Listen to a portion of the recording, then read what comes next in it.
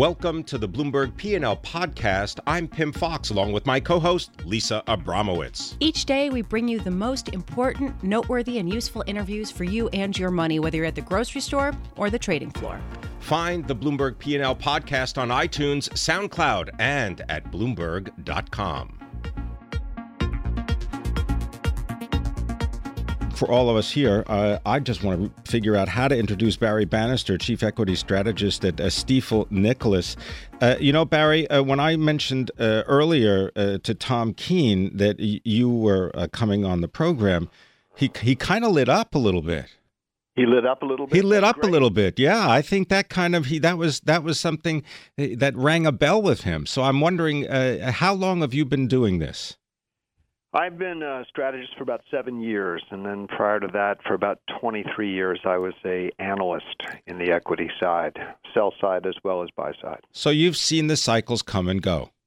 Yeah, okay. Quite a few. Yeah, and I used the word cycle specifically, and I think you know why. And I'm wondering if you would just describe where we are in the cycles that you pay attention to.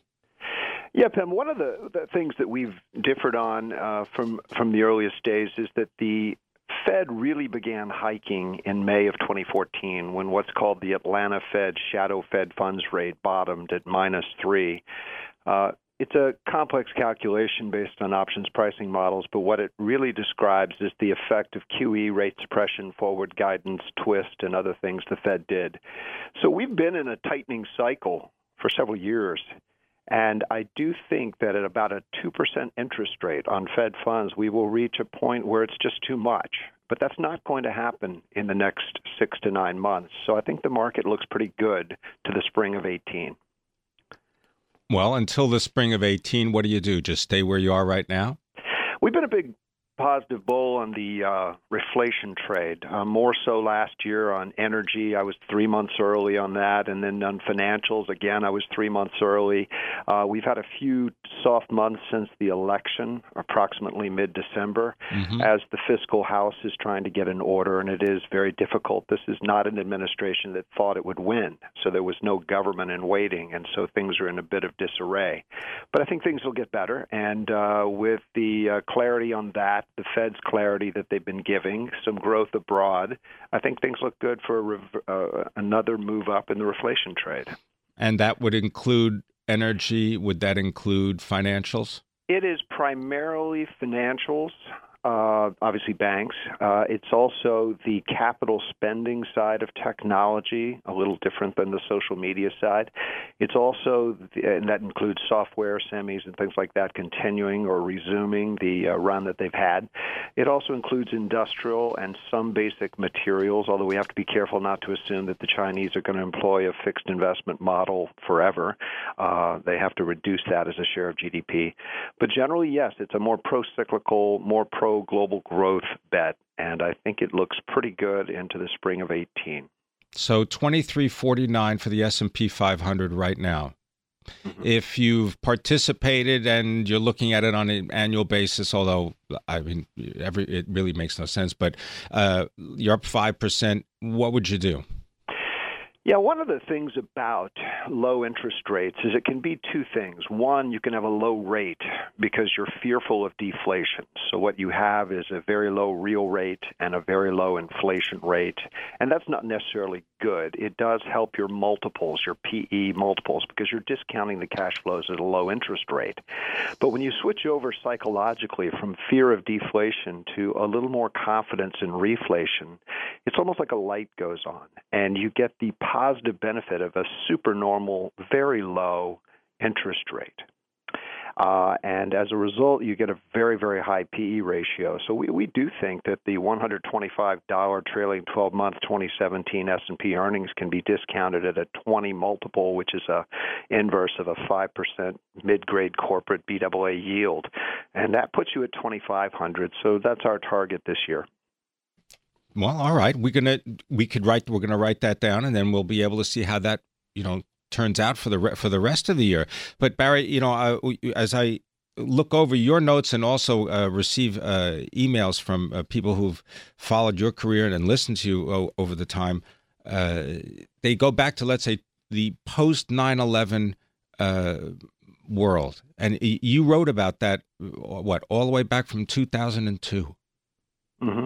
Yeah, in 2001 and 2000, I'd been writing about a rotation into hard assets, which would be commodities and to an extent real estate and gold and things like that, and away from financial assets in terms of relative strength. And the commodity cycle, 2002 roughly to 2015, oil, as you know, rolled over in 2015 with the OPEC price war and the Fed's somewhat premature attempt to exit and raise rates when the rest of the world was going to negative rates.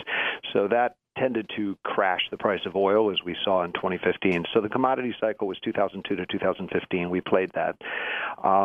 The cycle now, though, is most of a post-debt deflation and a global rebalancing and deleveraging. It gets into very complicated global cross-border macroeconomics. And so I'm spending most of my time now, Pam, trying to be more knowledgeable of macroeconomics, and that occupies probably 40-50% of my time. So from that perspective, maybe you can share some of your more recent understandings. Yeah.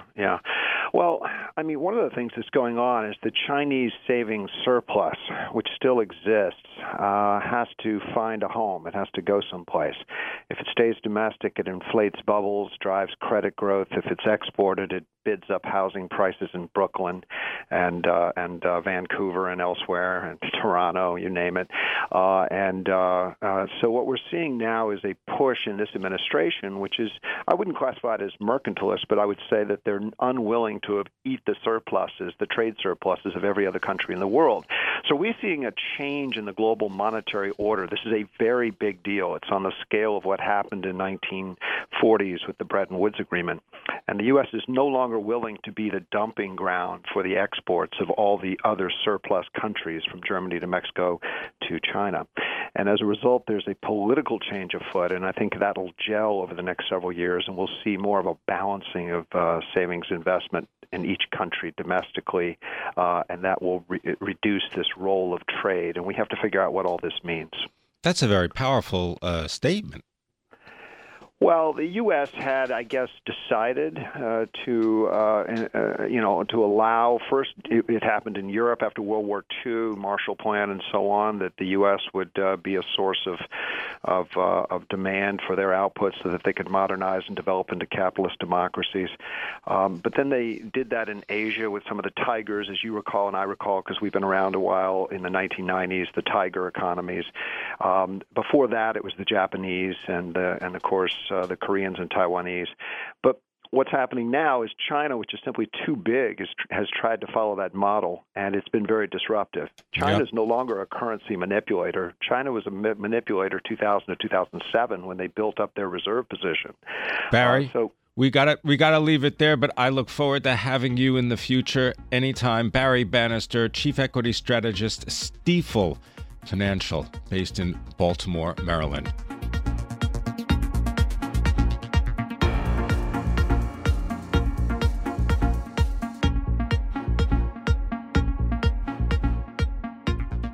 Medicare and doctors. There are many surveys that have produced results indicating that doctors are foregoing entry into Medicare. They no longer feel that it would make financial sense. Joining us now is Dr. Chris Chen. He is the chief executive of ChenMed, and they are a physician-led primary care facility, and he joins us now on the phone. Thanks very much for being with us, Dr. Chen. Maybe you could just explain the role that Medicare and the reimbursement practice of Medicare works a little bit, and so that we can understand how the doctor fits in and some of the ways in which you are challenging conventional notions. Hi, Pim. Yep. So, our practice primarily relies on Medicare Advantage, which is a subsegment of the overall Medicare population. And what that means is that there's a premium that goes from Medicare over to a health plan. The way that we're able to work with these health plans is that the health plan will then give us a fixed amount of dollars to manage a patient.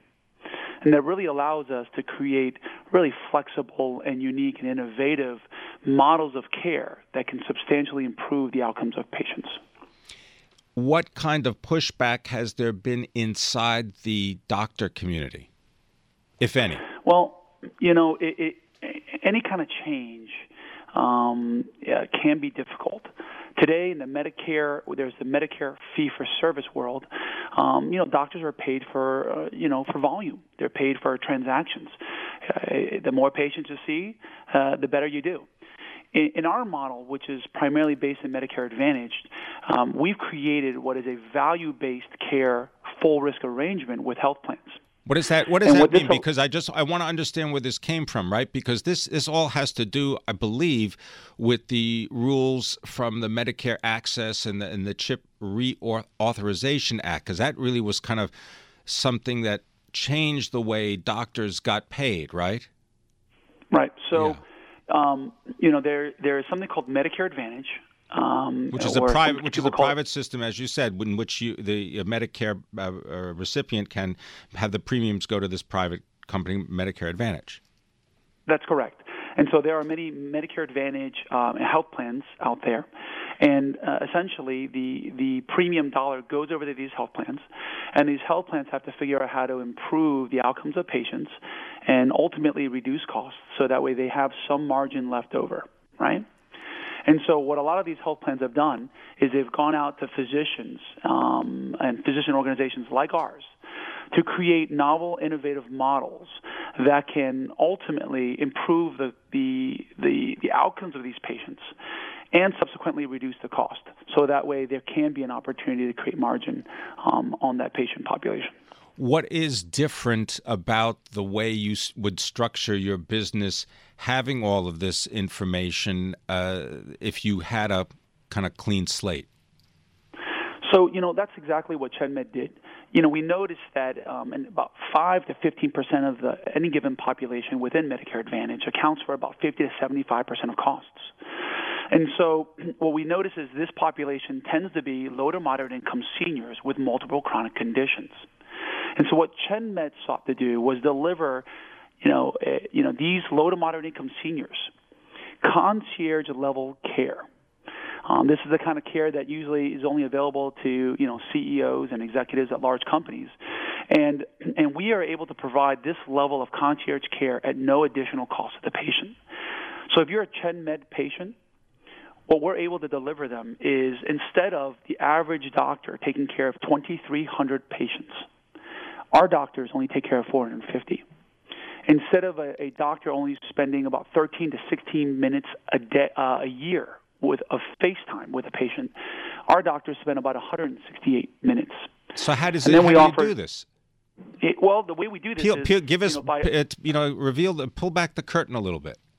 Absolutely. So, by increasing access to care, by providing this really high-touch, concierge-level care that includes transportation, medications on site, specialists on site, and this high-touch level of care, what we're able to do is significantly reduce the hospitalization rate. Today, we've published that we can reduce hospitalizations by 38%. And so what happens is when you can reduce hospitalizations, you substantially reduce costs. What would be an example? So give us a patient example, and you paint the picture for us. Wonderful. So I have a patient of mine. His name is, let's call him Mr. F. Mr. F came to me. He had been going to the hospital about 5 times a year because he has end-stage heart failure. Okay, his heart doesn't pump well anymore. It's weak, and he keeps showing up in the emergency room. Now, what I know is this is a patient that, in general, in a normal, traditional, fee-for-service Medicare environment will be seen for 13 to 16 minutes a year of FaceTime. What I have done is I see him, and I will see him every single week if necessary. And so initially when I met him, he was actually in hospice. He was ready to call it quits. And after seeing him every single week, after providing him door-to-doctor transportation, after giving his medications on site, after having multiple conferences and coordinating his care with his other specialists, I took him from being admitted 5 times a year, of which each admission cost $20,000, to now he has not been admitted in over 4 years, and he's out of hospice. And so, how do you? But then, and not but and your who pays you? How can you afford to do this? Right. So this is perfect. So if a patient comes to us, right, because we are actually taking the premium dollar, a Medicare Advantage health plan will offload a percentage of the premium, so a fixed amount of money to us, right? And so therefore, if the patient ends up in the hospital, like Mr. F, 5 times, okay, and it's $20,000 every time they go to the hospital, I pay for that. But the beautiful thing is, if I'm able to significantly reduce his catastrophic, hospitalization rates, then I'm going to benefit from that. And so what we found is this is a scenario in which if I can figure out a way to substantially reduce the most costly admissions for our patients win because they're not getting sick. But also we win because now we actually don't have to, what that patient would have costed would have been, 5 times at $20,000 an admission, $100,000 a year. Instead of that, perhaps that patient actually hasn't accrued any major catastrophic costs. So we actually are able to make money. And what's unique about ChenMed is that we are not only can we do this in where we started, which was in South Florida, but we've been able to replicate this exact model across multiple practices in 9 U.S. geographies. So, what we've discovered is this model of care is actually scalable. And we then surrounded... Well, we'll have to check in with you and find out the future of ChenMed. He's the chief executive, Dr. Chris Chen.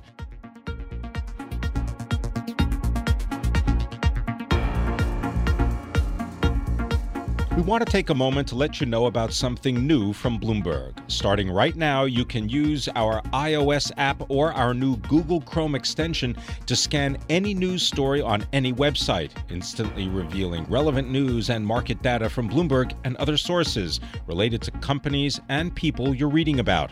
So no matter where you're reading the news, you can bring the power of Bloomberg's news and data with you. It's pretty amazing. Download our iOS app or search for the Bloomberg extension on the Chrome store to try it out. Learn more at Bloomberg.com/lens.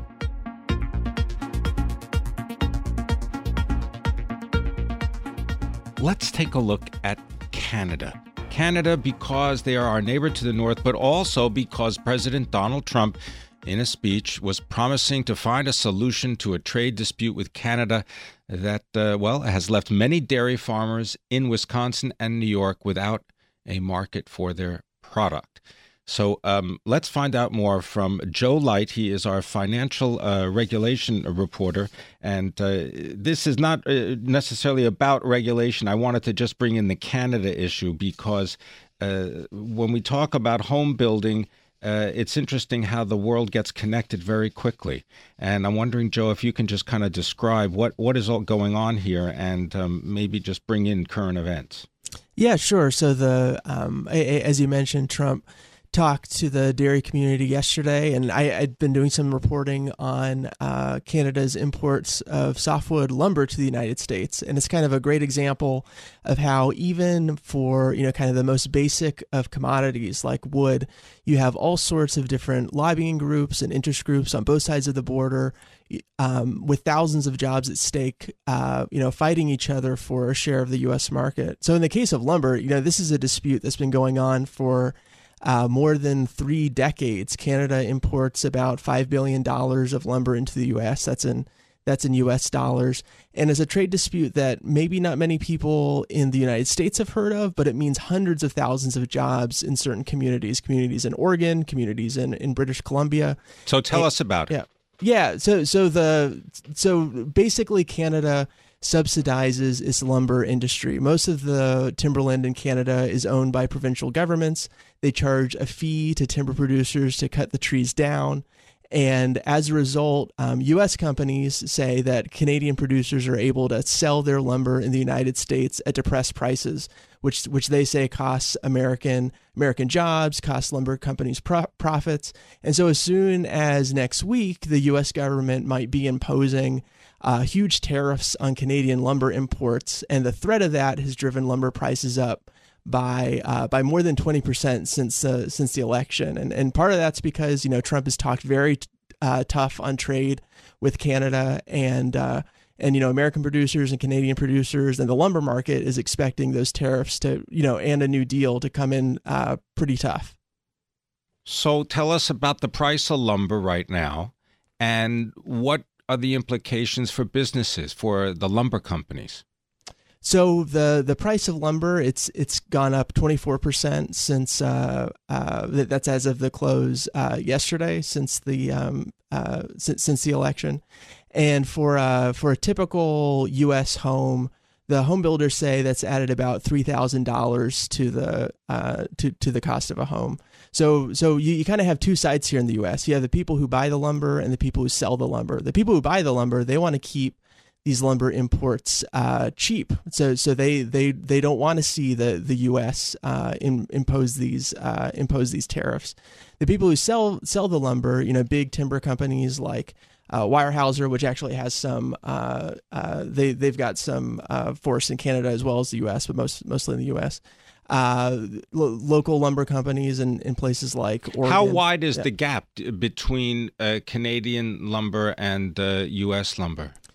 So the tariffs that they're hoping to, so the lumber market, it's a Canadian lumber and U.S. lumber is competing with each other, right? So because it's traded, right? I mean, it's traded, about, right? It's up 3.6 today, right? But I'm going back all the way to May of last year, and you're right, it's up. The price is up more than 40%. Right, and so Canadian U.S. lumber is always competing, so they're selling for about the same price. The difference here is that the cost of producing lumber in Canada, U.S. companies say is much lower. So the tariffs that the U.S. is expected to impose as soon as next week or starting next week could run between 30% and 40%, according to some analysts, and the impact of that would be to make U.S. companies much more competitive, at least in their eyes, and to make Canadian companies much less competitive, which could result in mills closing in Canada, perhaps mills opening in the U.S., and the U.S. market share of the lumber market rising. So that would benefit companies, obviously, that have these operations in the United States. That's right. Yeah. So this is all about the U.S. market share versus the Canadian market share for the lumber producers. For the home builders, they're so frustrated by the quickly rising costs of lumber that they're already looking for sources of supply elsewhere. They sent a trade delegation to Chile in September. They've been talking to governments and producers in Sweden and Brazil. Basically anybody who grows trees, because they want to keep. What about alternatives to lumber? For home builders, that's I think they're going to be framing homes with softwood lumber for quite a while. I don't think they're going to try to reinvent the home building process. Because obviously, but in other places, places around the world, they use other materials to build large scale housing. Yeah, and one of the points that the timber producers make is that lumber, they say it's not the bulk of a cost of a home. The bulk of a cost of a home comes in labor costs and other materials, land costs, and so the lumber lobby in the United States says they're at least somewhat mystified that the home builders are fighting so hard against these tariffs. But already home builders are competing against existing homes with new homes, and so it's difficult for them to pass the cost on to buyers. So this rise in lumber costs eats directly into their profits. Thanks very much for joining us, Joe Light. Hey, Joe, what's your Twitter handle? It's at Joe Light. That's all you need to know. Our financial regulation reporter joining us from Washington. Home builders could be losers in an early test of Donald Trump's trade policy.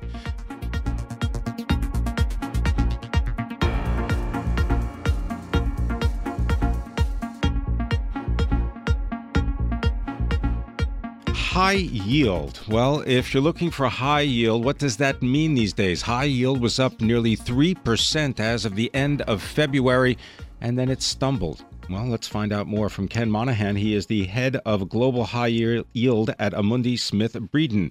They help to manage $10.9 billion, and they're based in Durham, North Carolina. Ken, thanks very much for being with us. Why don't you first just explain a little bit about your role there, what you are actively doing, and then tell us your perspective on what's happening with yields right now for these specific types of bonds. Yeah, hi, Tim, and thanks for asking me to join you today. I'm focused on the global high-yield markets, so that includes not only the U.S. high-yield marketplace, which we're all familiar with, but also the European high-yield market as well as emerging market corporate debt. So you're looking at a marketplace which is approximately $2.2 trillion, of which about 65% of that is U.S. high yield, about 25% is Europe, and about the remainder is EM corporates. So that's what my focus is, and I've been doing this for a long time with more gray hair than I care to count. Okay, all right. Well, maybe all right. So share some of your wisdom with us right now. Well, as you mentioned, I said we had a pretty strong rally coming into February. The market was up quite strong and then kind of petered out in March. And I think that there were a couple of headwinds we were experiencing. Certainly one of them was in the retail side of things. Obviously, there's been a lot of headline news, both for investment-grade companies as well as high-yield companies like J. Crew, for example, and Sears regarding headwinds in the retail space. And that I think... What's your prognosis? Well, I think that both are facing ultimate restructurings. I think it's pretty much in the news already on JCPenney and dialogues taking place with creditors as we speak. With Sears, it's been a longer term issue. They've been deteriorating in quality for a long period of time, and the equity controlling equity shareholder, as you know, has been selling the crown jewels along the way to keep the engine going. And I think ultimately that will doesn't solve the problem that Sears of a deteriorating business. Well, I'll just give you Sears, of course, we know is run and owned by Eddie Lampert, right? Hedge fund manager, and I'll just say investor at this point, because I'm looking at Sears Holdings, and it's a $1.5 billion market cap right now. Yeah. Well, Pim, it's like that old story or that old adage: when a good business, a bad business, and a great management team come together, it's usually the bad business that keeps its reputation intact. So I think that's what you're seeing here right now. Interesting. Okay. So where do you want to go? Because you said there's the 2.2 trillion, and then you can slice and dice it really either by industry or by currency. What's the best way to approach what is happening now? Because we are late in a cycle. Aren't we? We are late in a cycle, but I think we're not necessarily expecting the cycle to blow up the way it did in 2008 or 2009. I think you talk to sociologists, they always talk about the concept of recency and primacy. The concepts being we're most impacted by our most recent experience, which in this case obviously was the 2008 or 2009 recession, as well as the first one we had exposure to. I think the 2008 or 2009 one was a highly unusual one because it impacted the banking system in a major way. And obviously, we've had the banks recapitalized in the U.S. in particular. There's some that still need work in Europe, but the U.S. banks have raised a lot of capital. So whatever headwinds we're expecting, talking about late in the credit cycle, I don't think we're necessarily expecting it to be as broad a recession when it ultimately occurs as we experienced in 2008 or 2009. If you look back at previous recessions, you would typically find that they impacted one or two industries in particular. So if you look back at the 2002-03 recession, that one was much more focused on telecom. So there's certainly some sectors right now that would cause concerns going forward, and maybe the ones that will be most impacted. If we have a recession in a year or two, retail is perhaps at the top of the list, but there's others like technology that some are concerned about as well. You can argue that oil and gas and metals and mining already had a recession of their own. Secular problems with kind of the period from late 14 through the early part of last year. I'm just digesting all that because that's an interesting scenario if it plays out that way. Yeah, I think. Look, you think how many interest rate increases do you think are on the table right now? Well, it looks like 2 for this year. I think is what our guess is. But I recognize that an increase in interest rates can impact corporate credit. But I think the things that we get concerned about typically coming into a recession or late in the credit cycle, we're not seeing as much of this time. So typically, So is there anything worth buying right now? Well, I think that there is. I think, let's recognize that the benefit of the high yield marketplace is for U.S. high yield is that you're picking up effectively 1.7 basis points a day of current income. All right, so I'll give you 30 seconds. Go ahead. Well, I think that the answer from our perspective is we still think that there's opportunities in the steel sector, for example. We're ultimately looking for opportunities in retail. We recognize that there's going to be the proverbial throwing the baby out with the bathwater, and there are retailers that are going to survive. We look at L Brands, for example, is a perfect example of a very high-quality credit in a double B space that could be investment grade if it wished to be. They've done a better job of taking care of their shareholders than they have their bondholders, and those bonds are under pressure. At some point, they'll be interesting to buy. Maybe not yet. Yeah, well, I'm checking them on the Bloomberg, and, we'll have to see. Well, we're going to put them there, and then, you know what, we'll have you back, and we'll be able to sort of track the progress of those L Brands bonds. Thanks very much for joining us. Ken Monaghan is the head of global high yield at Amundi Smith Breeden, helping to manage $10.9 billion. They're based in Durham, North Carolina.